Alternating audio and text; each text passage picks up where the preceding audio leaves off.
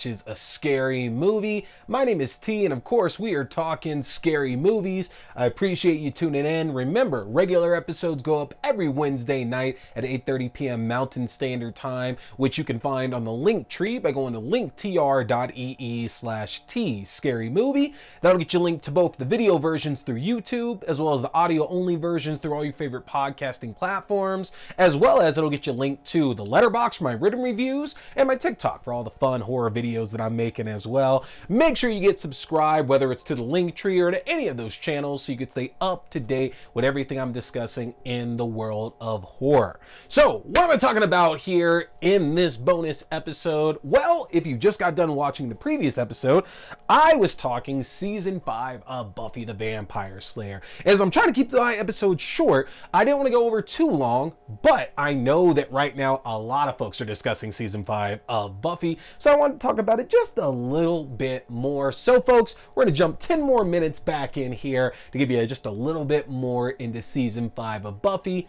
In the previous ep, I talked Buffy herself, I talked the Scoobies, and I also talked Glory. We're going to expand on a lot of that information here in this bonus episode, and I'd like to go back to the Scoobies and talk a bit more about Riley. Now, in season 4, we know Riley was a member of the Initiative, this government organization that was seeking to protect the world, but by protecting it, they were doing a lot of very unscrupulous things. They had basically had Riley under mind control, and when everything kind of came to a head with Adam and Professor Walsh was killed and the Initiative was shut down, Riley still stuck with the Scoobies, but he kind of lost that sense of purpose. And I think there was a lot of hope back when, this season was on, that Riley would kind of take a bigger, more important role, just because from what we had seen up to this point, it was just Buffy and Angel. That was it. And Angel, keep in mind, had been gone, but not really, because he did make an appearance in season 4 of Buffy. Like, he did show up specifically to have issues with Riley, and not specifically. He came to make sure that Buffy was okay, but it basically led to him just showing up and having issues with Riley, and there was that. And so it's understandable that Riley would have some insecurities, which of course are his problems completely. But the big issue is that he was looking for some reassurance from Buffy that, number one, that she loved him because he was very clearly in love with her, but number two, that he actually served a purpose being here, because let's be honest, I don't mean this in a bad sense at all, Riley was there to be muscle, honestly. Like,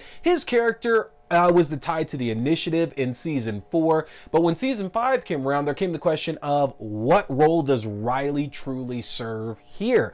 And unfortunately, that really led to him being written out, because as the season goes on and him and Buffy gets more and more detached, this when Riley starts slumming it at, vampire bars and demon bars, and starts letting vampires bite him basically to get some kind of thrill out of it, because it's not there at all with Buffy. He just doesn't feel like this relationship means anything to her at all.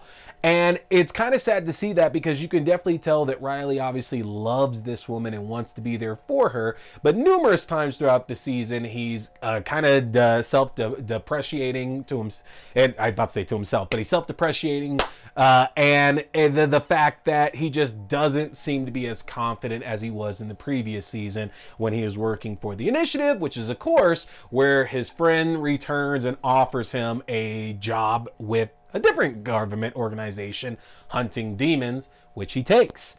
And it's very tense, because there's an episode in here to where Riley and Buffy have a standoff because Riley needs to get a procedure done, or else he's gonna die from stuff that happened with him during the Initiative. And he kind of sizes up and squares up Buffy for a minute there and really thinks about taking her on, because Buffy says, look, you don't have to like me, but you're gonna go get this operation whether you care about it or not, or I'm gonna beat you up and take you to go get it.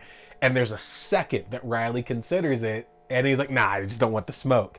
And I think that's one of the best moments of Buffy, to where somebody really sizes her up. It's like, nah, I can't do that. So I enjoy Riley a lot as a character. I think that in the scheme of the entire show of Buffy, he is likely Buffy's best boyfriend, if we're going to be honest about it, because, you know, there's other things to think about when it comes to Angel and it comes to Spike, honestly.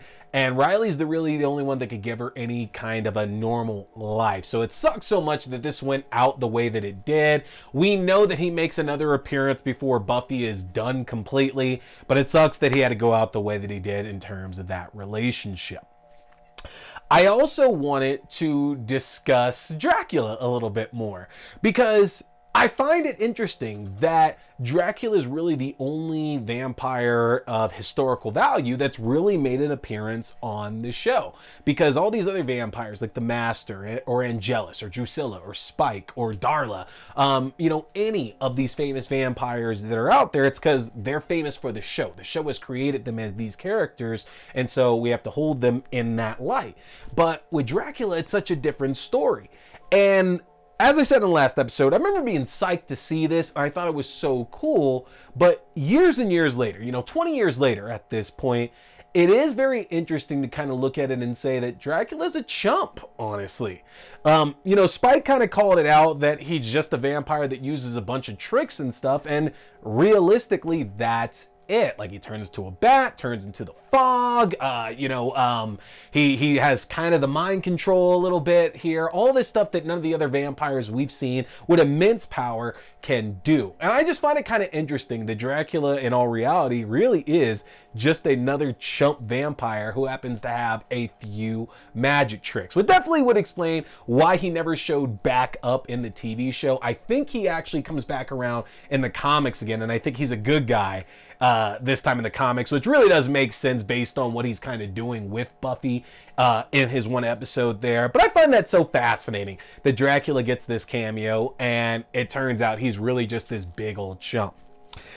Now, I talked about how, like, season 5 of Buffy is like this big emotional season. There's so much stuff going on between, like, Buffy and Riley, or Buffy and Spike, because we know Spike ends up falling in love with Buffy, and there's more than a few moments that he gets to really show off what he's willing to do when he's being sincere about it to keep her safe and to do something for her. Like the numerous times that he's called on to protect the Scoobies, or Joyce, or Dawn, or even when he gets kidnapped by Glory and tortured to reveal who the key is, and he doesn't give Dawn up, or again when he gets them all out of Dodge in the RV and then tries to save Dawn before opening up the portal to all the hell worlds and dimensions and everything. And I think James Marsters got such better scripts in the second part of this season when he got to play up the emotional aspects of it, because you see Spike himself is really trying to figure out this obsession, this fascination that he has with Buffy, and it does evolve over the season, because it goes from hatred and wanting to kill her, and just even when he tries to get the operation to take the chip out and Buffy shows up and it's the Slayer, it's like, that's the old Spike right there. It's so much fun. But then as he starts realizing these feelings, and he's selfish about it at first, trying all these tricks to manipulate Buffy and gaslight her, but then he really starts kind of accepting these feelings that he has, and we get some of the best emotional moments out of the series for any characters involving Spike, including my absolute favorite when Buffy makes him think that she's the Buffy bot and confronts him. And, he reveals that he didn't say anything. He never would say anything. He couldn't stand Buffy to get hurt that way. And Buffy calls him out on the robot, but makes sure to let him know that she appreciates him for what he did and that she won't forget it. It's such an emotional point, because she's basically ostracized Spike from the entire Scooby gang, which is Spike's fault ultimately. And when it really counts towards the end of the season, Spike really shows that he truly does care about Buffy. He truly does want goodness for her when he really thinks about it. And that just goes to just more of the emotion of the series. The episode The Body, which is, again, one of the best episodes of all time. We have the previous episode, which ends off to where Buffy gets home, finds her mom on the couch, and there's the mommy, and it's heartbreaking, and that's the end. And then we get the full episode, no music, there's nothing going on except for this funeral, and Buffy trying to figure out what she's going to do and trying to figure out, could she have been there faster or done something more for her mom. And it's heartbreaking, honestly, because, you know, Buffy very much goes through the same phases of life that all kids, you know, do at a certain point. And in season 4, she's getting to enjoy being like a young college student. And in season 5, she's immediately boosted up to being this adult and dealing now with being a guardian for her sister and the loss of her mom. And, you know, death might being the only thing that's about her. That's the only thing that she can give to people.